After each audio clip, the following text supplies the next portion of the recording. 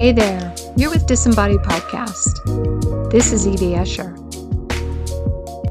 This week, my guest is John Lawyer, and John had to make a transition from being a warrior in Kuwait, Baghdad, and Kandahar for many years to being a universalist, a spiritual person. He was a counterintelligence special agent and an asymmetric warfare specialist during his service in the Army. He was responsible for coordinating various operations for a special USAF unit in Afghanistan for 6 years even. So he went from receiving a Bronze Star for counterterrorism operations to essentially trudging through a swamp of sadness afterwards.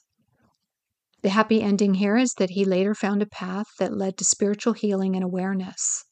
Nowadays, he acts as one of several guides for Kishar, which is a nonprofit online spiritual community for people to share their journey and explore their own unique spiritual paths. John considers himself an omnist, and he believes in the validity of great human thought from around the world and across time. He offers individual spiritual guidance and coaching services as part of the Kishar spiritual community. This interview includes some talk of what it's like to be in a war zone and some geopolitics, but I know there are so many servicemen and women out there who might connect to John's story. It takes a lot of courage to stay in a war zone for many years, which he did. Then to unwind yourself from that experience takes another type of courage. So this is a great story. Sit tight. Here we go. John, welcome to Disembodied Podcast. It's great to have you. Yeah, thank you so much for having me on, Evie. I really appreciate it. I'm looking forward to talking to somebody who's not only experienced war kind of on the inside, but also transformation maybe due to being involved in combat and the military and war scenarios. So maybe we should get into a little bit about how you saw yourself as a kid and, what you believed in spiritually as you grew up before you even got to the point of being an adult. Yeah, I'd love to start there. It's always interesting. I grew up in a small town in central Oklahoma, about 8,000 people. I was raised Southern Baptist. Both my grandparents on both sides were Southern Baptist, but my parents were progressive liberals. So it was kind of an interesting way to grow up in the Southern Baptist church, but also in a liberal way. Actually, when I'd go home after Sunday school on Sundays and we would have Sunday dinner or, Sunday lunch, they would actually ask me what was taught at Sunday school. And I didn't really want to talk about it because it didn't really interest me. And I realized they were trying to probably deprogram me is what they were doing. But I was raised in the church.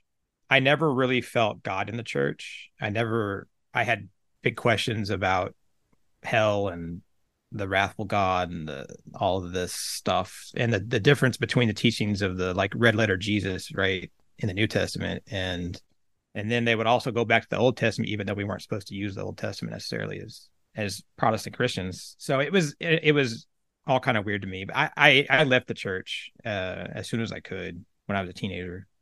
And that was kind of my spirituality as a youth. I believed in something. My mom used to talk about, even though she was Christian, she would talk about the God of many names. And that really resonated with me always. And my dad was into philosophy. He would read everything from Nietzsche to Marx. So I was exposed to some other different ideas as well. Yeah. It's nice to have parents that are broad-minded because, it could have gone another way where they were always trying to push you into exactly what they believed. And I'm always really heartened to hear that some parents are just kind of like, okay, let's look at this from a larger perspective and not get too clannish, because clannishness is part of religion. It's like, we believe this, and if you don't believe it, you're on the outside, right? You're not one of us. You're undesirable. And that is such an unfortunate feature of religion. I wish that we could somehow, as a human group, get over that, but I don't see it happening anytime soon. Yeah, I think that's totally true. And I think that clannish thing that you describe is part of my experiences because I saw that the Southern Baptist, the First Baptist Church in my town, ran half the town. And the other half of town was run by like Church of Christ, whether it was governance or the school board or, whatever it was. And that really influenced me because there was all these politics to it, right? And power. And I mean, this is only a town of 8,000 people, right? And you're watching it happen. And Wow. that tribalism definitely has impacted me. And I think we're tribal creatures. I think that there is a natural tendency. We're herd animals, I believe, kind of to an extent, as a Yeah. whole, not individually, but as a whole. I think that there's some natural stuff baked into how we operate, but I also think that we just kind of accept it. Yeah, I think it's kind of like you grow up with it and you just don't question it too much until you're brought out of your family circle somewhat with life circumstances, or if you move abroad. You went into the military. That was probably a very expanding experience for you, I would imagine. It was. I had always wanted to see the world, experience the world. I had watched Lawrence of Arabia as a kid, and I wanted to do that. It fascinated me. The desert fascinated me. He fascinated me. And so one of the reasons I joined the army was to get out and go see things and experience other things, and I don't know, a sense of adventure and all of that. So, how did you experience the military? Did it really resonate with you right from the beginning and you followed through with that same, gusto, or did it kind of wear on you? You know, I missed a lot of high school just by not going, and I was a bit of a rebel. There's I think bets on whether or not I would graduate, and but I did graduate, and I was a free spirit. Very much Oscar Wilde, like life is too important to be taken seriously kind of kid.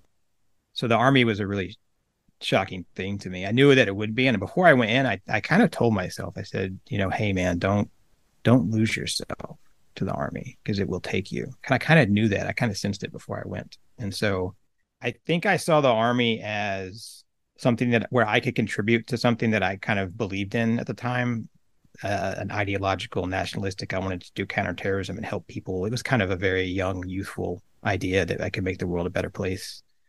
But I also saw it as a means to an end to do some of these things that I wanted to do. So I kind of saw it from a reciprocal process. And so I went in kind of with the idea of I'm going to do this, but I don't want it to change me.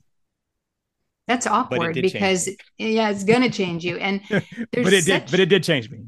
there's such a intense like discipline and structure. That's what has always Yeah. freaked me out about military, as I thought that would just kill me because I am such a free-minded spirit that I feel that that would really crush me just to always have to do what they want you to do.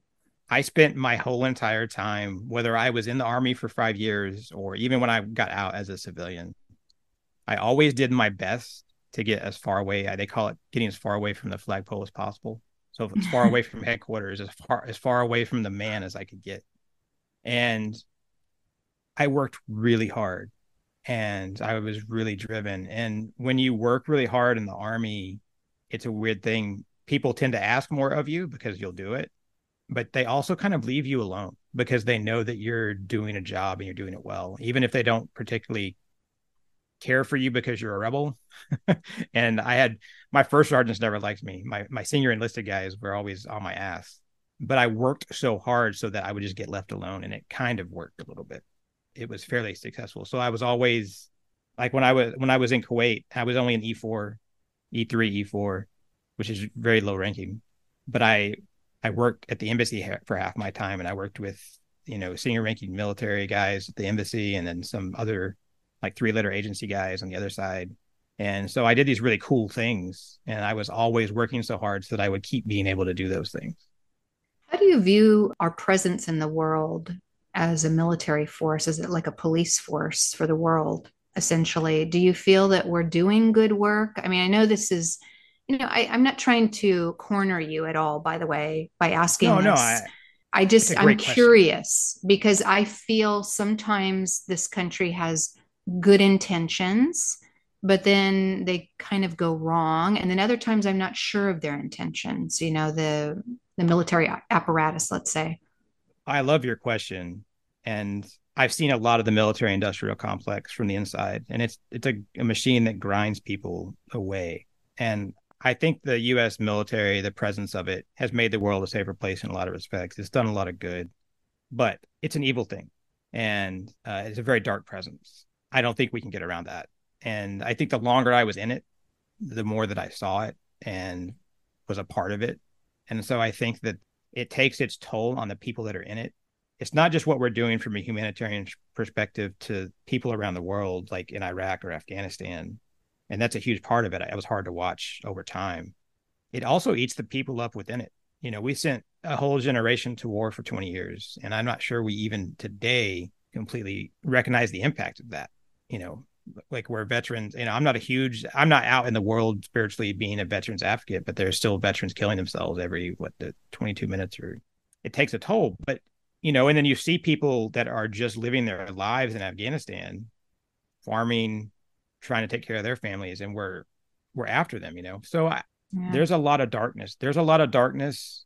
I think it's complicated, and I think the universe is balanced, and I think that it's not simply black and white, because I think that if you look at post World War II and the fact that we've only seen regional conflict since then, that a lot of that is a testament to the hegemony and power of the U.S. military as an empire, because that's what we are. And so that's led to some peace and stability I don't think we can undercut.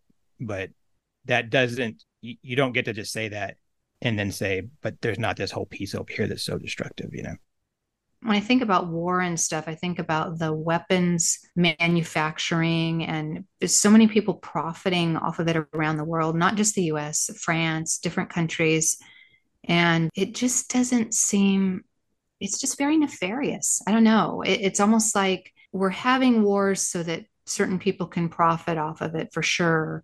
And I understand that conflict breaks out everywhere, sometimes. And, we have a kind of a low level war in the US. We have a lot of people mass murdering others. That's kind of a low level war going on.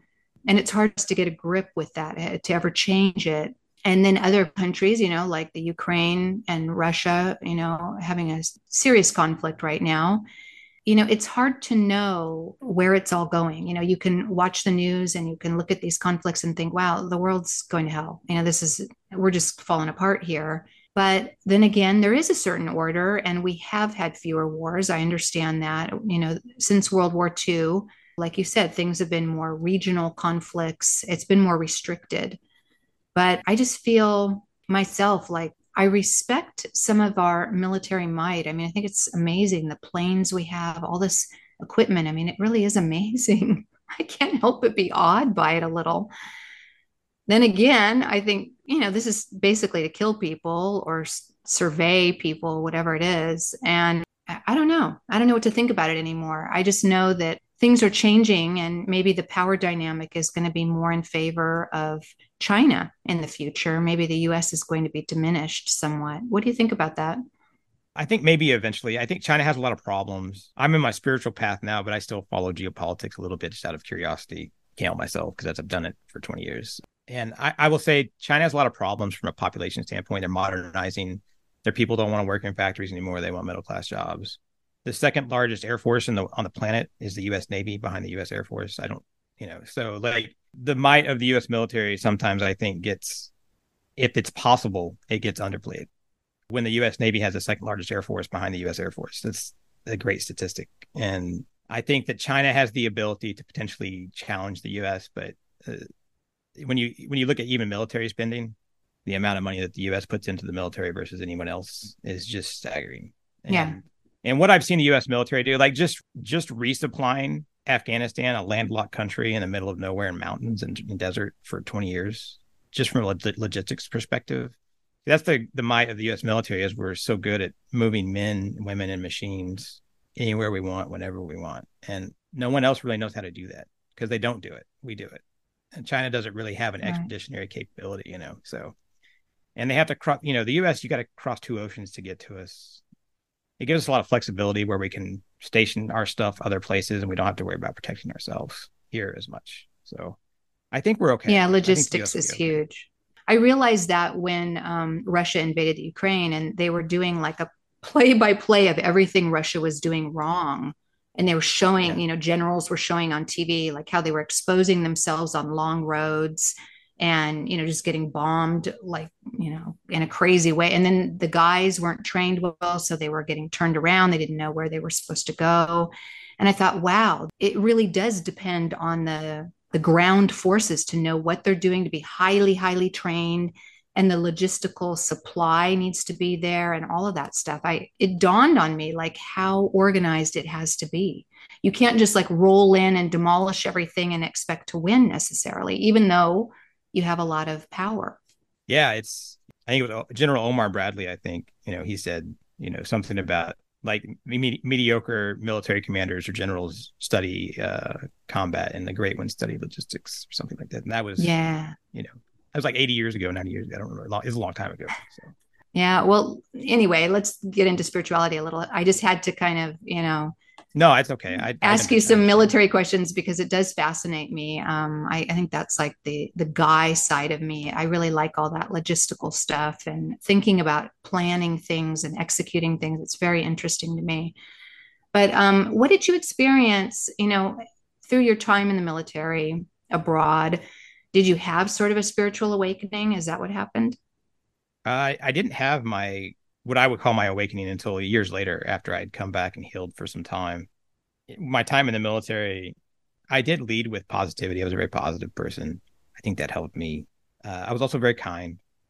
Even at war, you can be kind and you can be kind to those around you. And so I think that those two guiding principles, I was kind of on a spiritual path, even if I didn't realize it at the time.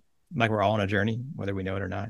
So I think that helped me, but I definitely wasn't on a spiritual path consciously while I was in the military. But the thing about that was, what I will say is, working 100, 110 hours a week, 7 days a week for years on end, like living this whole lifetime, like I was fully dedicated to my job. Like it almost takes an extremist to catch an extremist or a terrorist. Like, so like when you're that focused on something, that is almost a religious experience. It's almost a spiritual experience. I don't know I don't know if that makes sense, but like when you're living kind of a purpose, I don't know if it was the best purpose, but it was my purpose at the time. There's something very, I think, touching about that. Even if like, because you think you're doing this good thing when you're doing it, and then you suddenly realize, oh, this is very dark. But that doesn't mean that it wasn't moving, if that makes sense.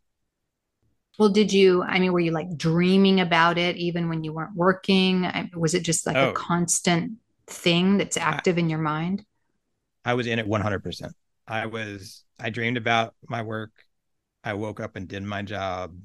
Everything I did was dedicated to accomplishing my goal in the mission, especially when I was actually Kuwait, Iraq, and Afghanistan. But my 6.5 years consecutive in Afghanistan, like I was there for 6 years and I didn't leave.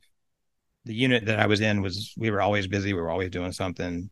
Yeah, I lived and breathed it in a way that was hard to describe. How did you deal with like fear on an everyday basis, just in to kind of protect yourself internally somehow? Because, well, people are being blown up a lot, or presumably, maybe not right around you, but you heard of it at least. How did you deal with that fear that you were going to be blown up or shot or whatever? Yeah, it's a good question.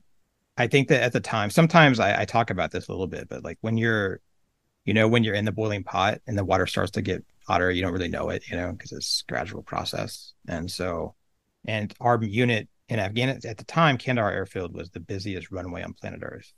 Like one plane landing every 30 seconds, one taking off. And we had to keep the airfield going. That was our job, was to protect it, to protect the people, to protect the aircraft, to keep the airfield running at all times. And it's a big job. There's like 50,000 people on base, billions of dollars worth of aircraft.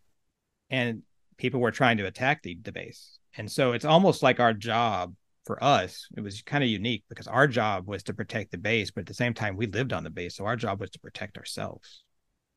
And so I think dealing with the fear was going out and doing something about it. One night, maybe to kind of better answer your question, we had this complex attack where they were shooting rockets at us.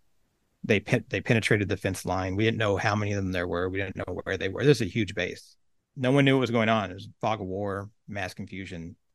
And everybody got sent to their bunkers, these concrete bunkers, away from our desk, away from our job and our access to information, the ability to do things. And everybody's kitted up. And I was terrified. It was terrifying. It was the first time I'd experienced a complex attack there. At some point, they said we couldn't go back inside to our workspaces and start figuring things out. But I just walked back in. I just ignored them and walked back in because I needed to do something. I needed to try to help and try to help myself because this is my home as well. So I think that idea that we were protecting ourselves, that we were doing this thing to protect other people, you just get lost in it. And then you push the trauma aside, you push the fear aside, you be brave. All these things we're taught that are extremely unhealthy.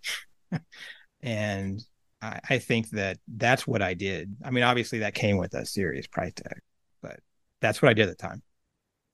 So you kind of chose to maybe ignore the intensity of the emotion, basically, and just keep yourself busy and focused on whatever you had to do. Yeah. And I think I channeled it back into my drive to succeed and do my job as well.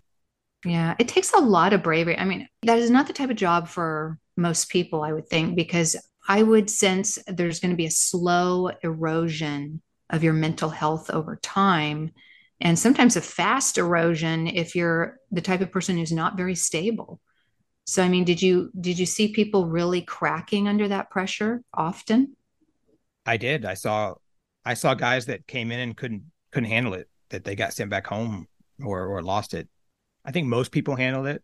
And there's a couple of times I had a lot going on in my life at the time when I went back to Afghanistan. And even when I was in Kuwait as a young soldier, like I was there for 2.5 years out of my 5 year enlistment, so half my enlistment. And at one point, my whole unit left. They left me there because someone had to stay and do the job.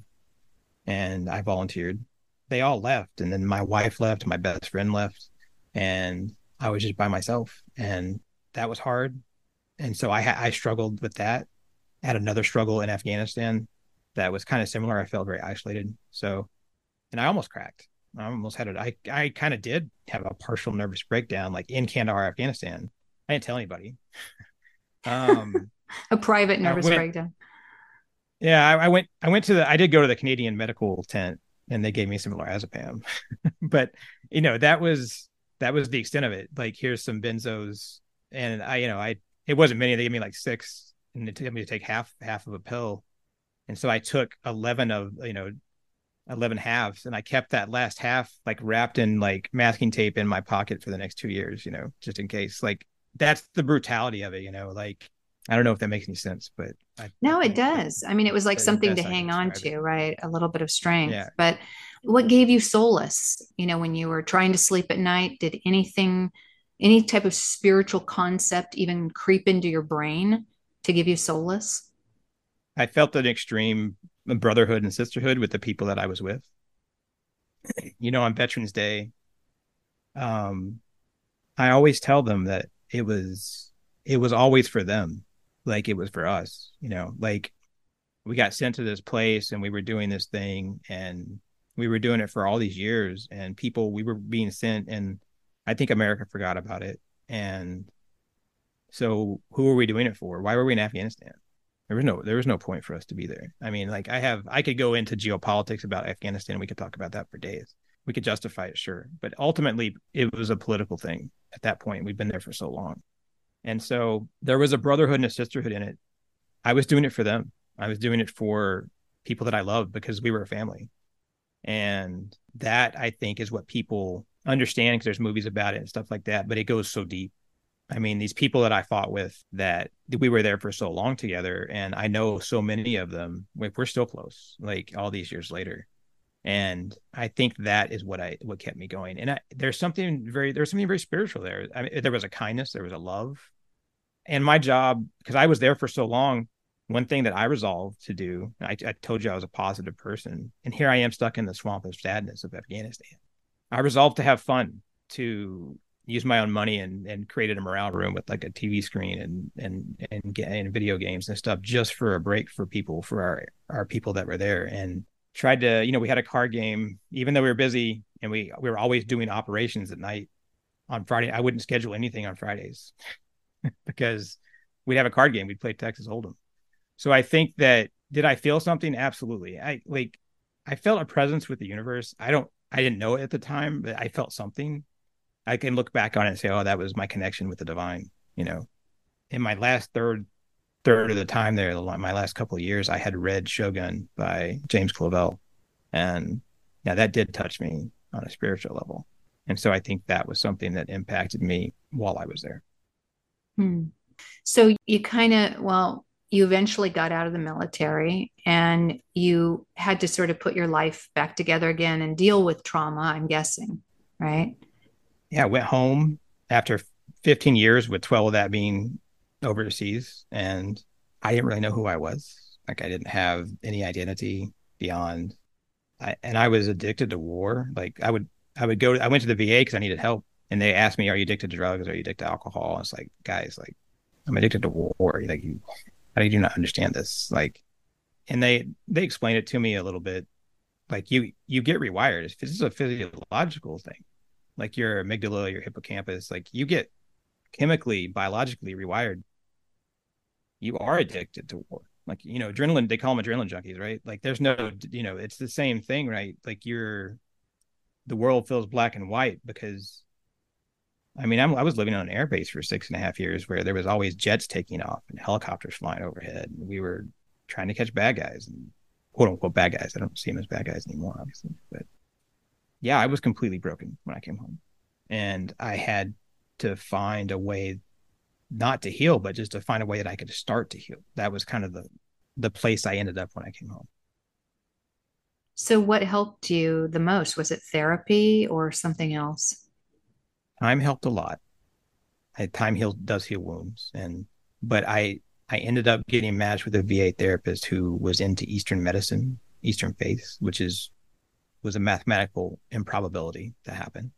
And she introduced me to mindfulness meditation. I found that incredibly empowering. She did hypnosis on me. She was a certified hypnotherapist. She gave me the power of now to read, which didn't really mean anything to me back then, but it was a start. I've read it again since, and it obviously is a great book. But yeah, I wasn't able to wrap myself around mindfulness completely or the practices that she was teaching me, but it definitely helped me get through some hard times. I couldn't keep doing it because I didn't have the capacity to keep doing it. I wasn't healthy enough but it did definitely stick within me, I think, and help me find my way back, out of the darkness. Well, how long did it take you to do that, do you think? I was home for 7 years, and about over 2 years ago now, I had a moment of understanding or clarity. People call it a lot of different things, and I knew I saw this like profound idea of loving kindness in the world, of the connectedness of everything and everyone. And I understood what my higher purpose was, which is to help people help themselves find their wholeness inside and their light. And it was an amazing moment. It was a very spiritual moment. And I've been walking a very intentional, aware, and way more peaceful spiritual path ever since. And I've been doing things every day to strengthen that process and understand it more so I could communicate better with people about it. And that's when I wasn't just okay again, but I was, the best that I've ever been. It's a whole sea change shift.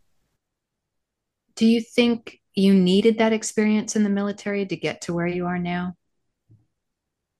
I think that when you look into the abyss and you see darkness and you see this dark thing, I think you have a much better perspective on where the light is and what light is. And so I don't think everyone needs to go out and have a trauma. And I don't think that military trauma is any better or worse than any other trauma out there. I'm a big believer in trauma being equal. I do think people who have gone through trauma have this perspective on light. I think that's why you see a lot of people that are spiritual have had this trauma. And so I think that, yeah, I think that it helped me get where I'm at. And that's one reason I'm passionate about my own spirituality, but also helping others find their own way. Because if I can show them shortcuts or anything that worked for me eventually, that can help them not take as long as it took me, then that's great. And I think that there's people out there too that have lived trauma and don't even know it. I talk to people about that. We'll just be talking in a session sometimes, and we'll come across trauma they didn't even realize was a trauma. And so but yes, I think that my time in the military absolutely changed me. I think it helped me become a more spiritual person. I think it was very informative. Do you have a desire to like help people in those countries where we have a military presence, where you served your military time? I don't have a specific desire to help like Iraqis or Afghans specifically. I'll say that. I have a desire to help everyone. And I also believe that we have to break down those tribal barriers, those clannish barriers we talked about earlier, and we have to see the human inside of each of us. I think the best thing that I can do to change the world and make the world a better place for everyone, including people in Iraq, people in Afghanistan, is I got to love myself first. I have to take care of myself. And then I lift up with that loving kindness from within. I spread it around the world around me. I can change the world. I can change the world around me, and I can lift the whole world up. And if it's just a little bit, then that's all we can do. And I think if I help others, they can do the same thing. I think we have to love our neighbor. I think we have to be humans. I think we have to realize that we're all human. I have to say that if I go to my neighbor and we disagree on 10% of things, we agree on 90%. I have to focus on that 90%, that this common, we all want health. We want our children to be happy. We want our communities to be successful. We want safety and security. We want joy. So yes, my desire is to help them, but in the context of helping the whole world. Yeah, that's a good philosophy to have, I think. I feel people get really caught up in who's deserving of help and who's not. I think it's just one of those unfortunate things, the facets of humanity, I guess. But a lot of Christians don't so much want to support Muslims, and there's that type of dynamic sometimes in the world. And I'm always very heartened by people that take a broader perspective and say, okay, everybody grows up with a religion, whether they practice it or not, it doesn't really matter. But people, you got to take them on an individual basis. You can't just take them on a group basis and think, oh, all these people, are essentially going to hell, and they live in a Stone Age style, so maybe they deserve to have all the problems they have. And you can't have such a cut and dried map of the world where some people deserve to live and other people don't. And so I welcome your philosophy. I would say I'm in line with that as well, where try to help anybody you can, and don't reduce it to lines on a map or neighborhoods or something like that. Always try to be a kind person and push that outward instead of some overarching judgment that serves nobody. So you have an organization that you're part of called Kishar, right? Yeah, we call it Kishar. You can pronounce it either way, actually. It's the Sumerian goddess of Mother Earth, or Gaia. It also represents the line on the horizon, which I think beautifully encapsulates the journey we're all on. Yeah. And so who did you come up with this, or did someone else come up with it and you joined it? I started it with my wife, who, like I said, was with me a lot of those years overseas, and a friend of ours that we were with in Afghanistan who lives in the Balkans. She lives in Bosnia, and we operated together. And what type of work is this organization doing? We're a nonprofit, and we're mainly an online spiritual community. And our goal is to bring people together so that we can discuss spirituality, religion, self-help, philosophy, whatever it may be, whatever they're, come as you are, bring your own spiritual practice, your own unique path, and we can practice it together and have conversations, ask good questions, find answers, have a place where people have meaningful, authentic human connection in a digital age, and have a safe place where they can have conversations and interact. And we have, everything from guided meditations and journaling prompts to spiritual roundtables on Zoom where we have conversations about stuff, ideas and concepts, and kind of like we're all teachers, we're all seekers, that kind of thing.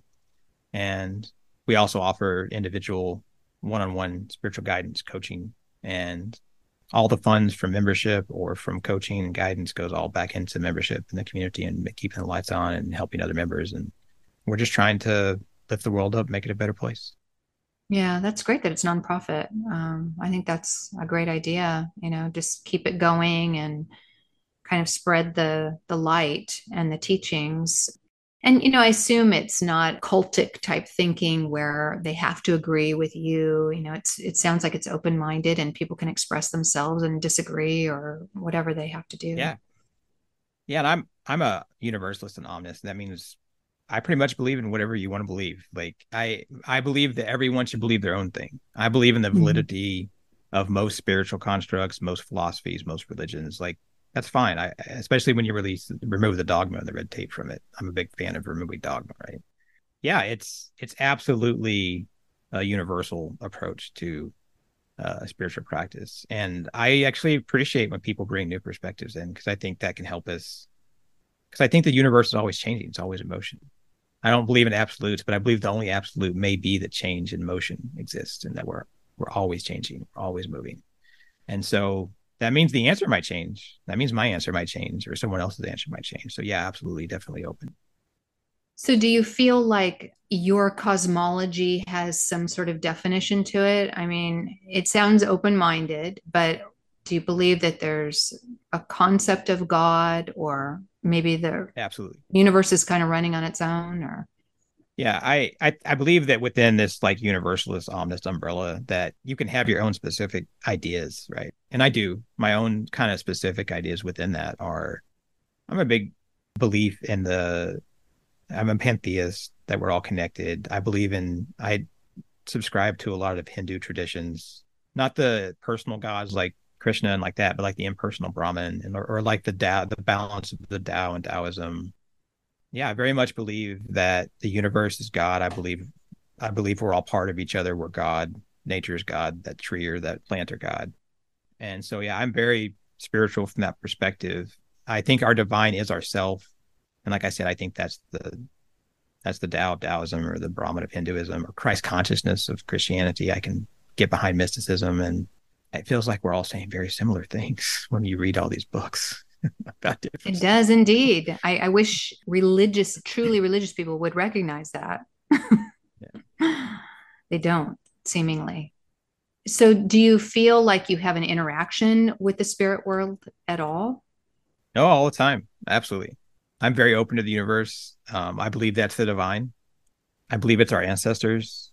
I believe it's our children of the future. I believe it's not a linear thing, this universe of time and reality and everything.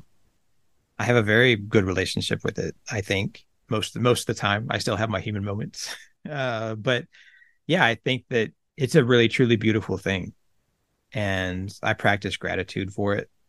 I have my own rituals that bridge from this real world we occupy to the spiritual realm, and yeah, I feel very connected with it. Do you feel like you receive visitation, whether in meditation or dreams, from different spirits? I think that I do believe in communication. I can't tell you if it's individual spirits, if it's like many different parts of one. You know what I mean? Like all these different parts of this one thing, which I think I do subscribe to, and so I can't tell you that it's that I've interacted with X, Y, and Z. You know what I mean? I just see it as this like one thing that sometimes speaks in different ways. I think the universe is really interesting in how it approaches you and what it tells you. And that's why I always say that I have to be open to the universe because you just never know how it's going to come at you. And that's when I also appreciate like indigenous traditions and especially some Native American traditions, which I don't overtly practice, but I do yet let inform my own practice. Like they said, the connectedness, like that we aren't in nature, that we are nature, you know? Like I read Braiding Sweetgrass by Robin Wall Kimmerer, and that kind of was a life changing book for me too. So it's definitely something that touches me. So, what are your practices from day to day? I would assume you still do some sort of mindfulness meditation, but what I else do. I beyond try that? to, yeah, I try to meditate every day, twice a week. I do a thing where I'll shave my head and shave my beard, and like I'll take a hot bath pillow, candles. It's very meditative.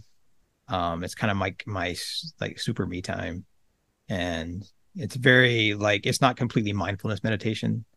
I find that it's meditative bathing though, and it's so relaxing. I feel very connected with everything when that's happening.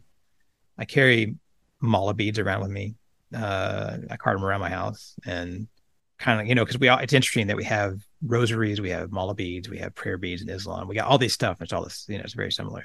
So yeah, and I try to have, because I thought before I started carrying my prayer beads, my mala beads around, Hindu beads, like how can I remind myself to be aware of X, Y, or Z that I'm trying to be more aware of, or a habit I'm trying to form, or a spiritual routine, or just being present.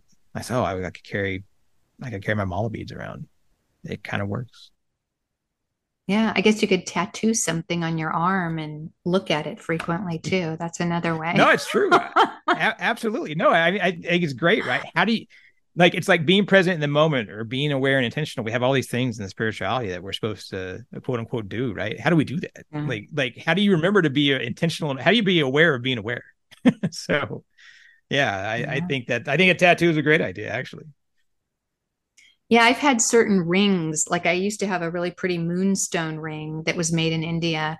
And when I would wear it, it would remind me, about spirituality. And I don't know what I did with that ring. It's somewhere. I have to dig it out. But I lost it for a while too. And it was funny. My cat had played with the ring and, kind of pitched it under the refrigerator, I guess. And this was a long time ago when I lived in San Diego. And when I moved out, a couple months after I moved out, the former property manager was nice enough to give me the ring back. He said, I found this beautiful That's ring great. under the refrigerator and it must be yours. It must have been yours. And I said, yeah, that was mine. And so it came back to me in such a nice way. And I thought, that's a special ring.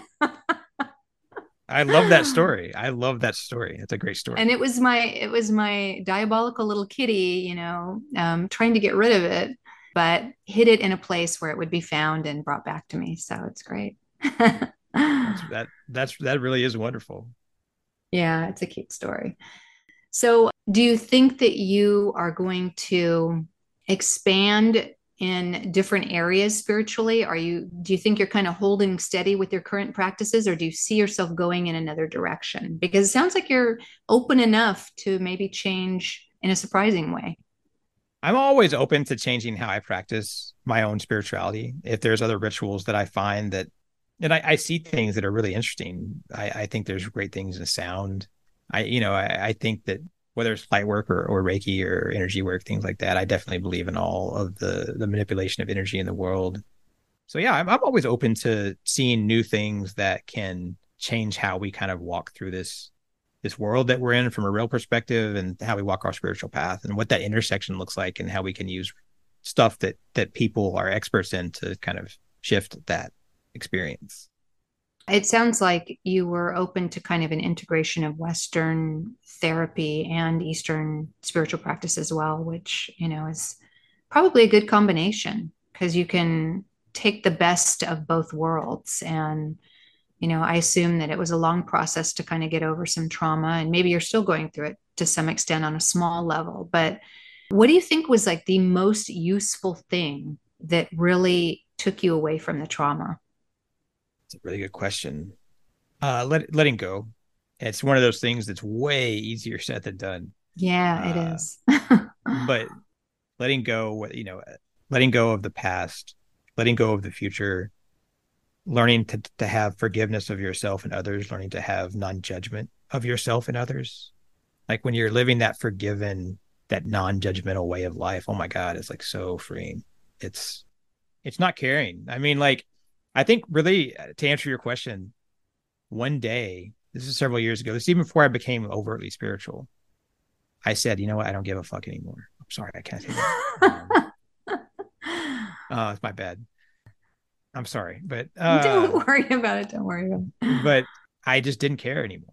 And I think that was when I really was on my, like, I really started in earnest being spiritual. I didn't even know it. And I didn't really care what happened. And this is not in a bad way necessarily. I just stopped being attached. These attachments that we have pierce our reality in really bad ways. And so if we can sever these attachments that we have, especially these negative ones, suddenly our reality becomes better because it's not poking holes in our reality bubble that we have around us. So I think severing those attachments, letting go, is so powerful.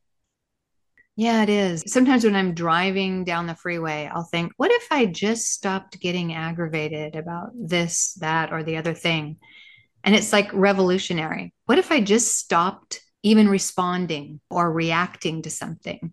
It is like a very powerful thing. And, most days I think I'm somewhat under control, but I do have my bad days where Sure. something will get a hold of me. Yeah, same. And that's when we have to rely on our base practices and stuff to say, oh, I can recenter myself here. I can reground myself. I have the same experience. It's not that everything's lost if you have a bad day. It's that you just go, okay, I need to remember some things. And that's all it is. You have to, realign yourself with who you want to be. And that's a daily task. Yeah, absolutely. And we have to, we're not all going to go live in the Himalayas. We're not going to live in a monastery. So we have to live in the real world, right? How do we do that? I think that's really important as we walk this path, is how do we live in the real world in a good way? Yeah. Well, I'm very happy to hear that not only did you come away from a war experience wiser and more spiritual, but also you want to share what you've learned with other people, because I think that's a huge part of being on earth, is maybe to share things and not just keep it all to yourself. That's such a big effort that you have a nonprofit organization. Wonderful endeavor that you're doing. So I really applaud you, and I thank you for coming on and sharing, with the audience here what you're doing. That's good work. Well, thank you. And, I want to say that I really appreciate your brave questions, because I think a lot of people don't like to talk about war or some of that dark stuff. And I think that you asked really good questions about it. You were willing to talk about it. And a lot of people aren't. So I appreciate that. I guess I try to understand, when I watch the news, what people are experiencing in different parts of the world. And, my heart goes out to a lot of people in the world. This is why I really don't want to watch the news constantly, because it's very heartrending, the different regions of the world that are afflicted with violence on a major scale. It's hard for me to deal with that in a way, but I do always want to know, what was it like being in the military? And, I can kind of picture like how I would respond to that situation. But I know that I would have a deep fear of, just the chaos level is almost too much to deal with. I think that level of chaos. And, there are chaotic places in the US too. But when you're actually in a war zone where missiles are dropping around you and grenades are going off, that's, it's something that I hope I don't have to experience in this life, at least. Yeah, absolutely. So anyway, we will put a link to Kishar. Is it Kishar or Kishar? I think I'm pronouncing it wrong. It's Kishar. We say Kishar, but it actually can be pronounced either way. Okay. So we'll put a link to your organization, Kishar, in the show notes for this episode. And again, I thank you for your service and your expansive consciousness in the U.S. We need it. It's a wonderful thing. Yeah, thank you so much. And I appreciate I appreciate the opportunity to talk to you. It was really great.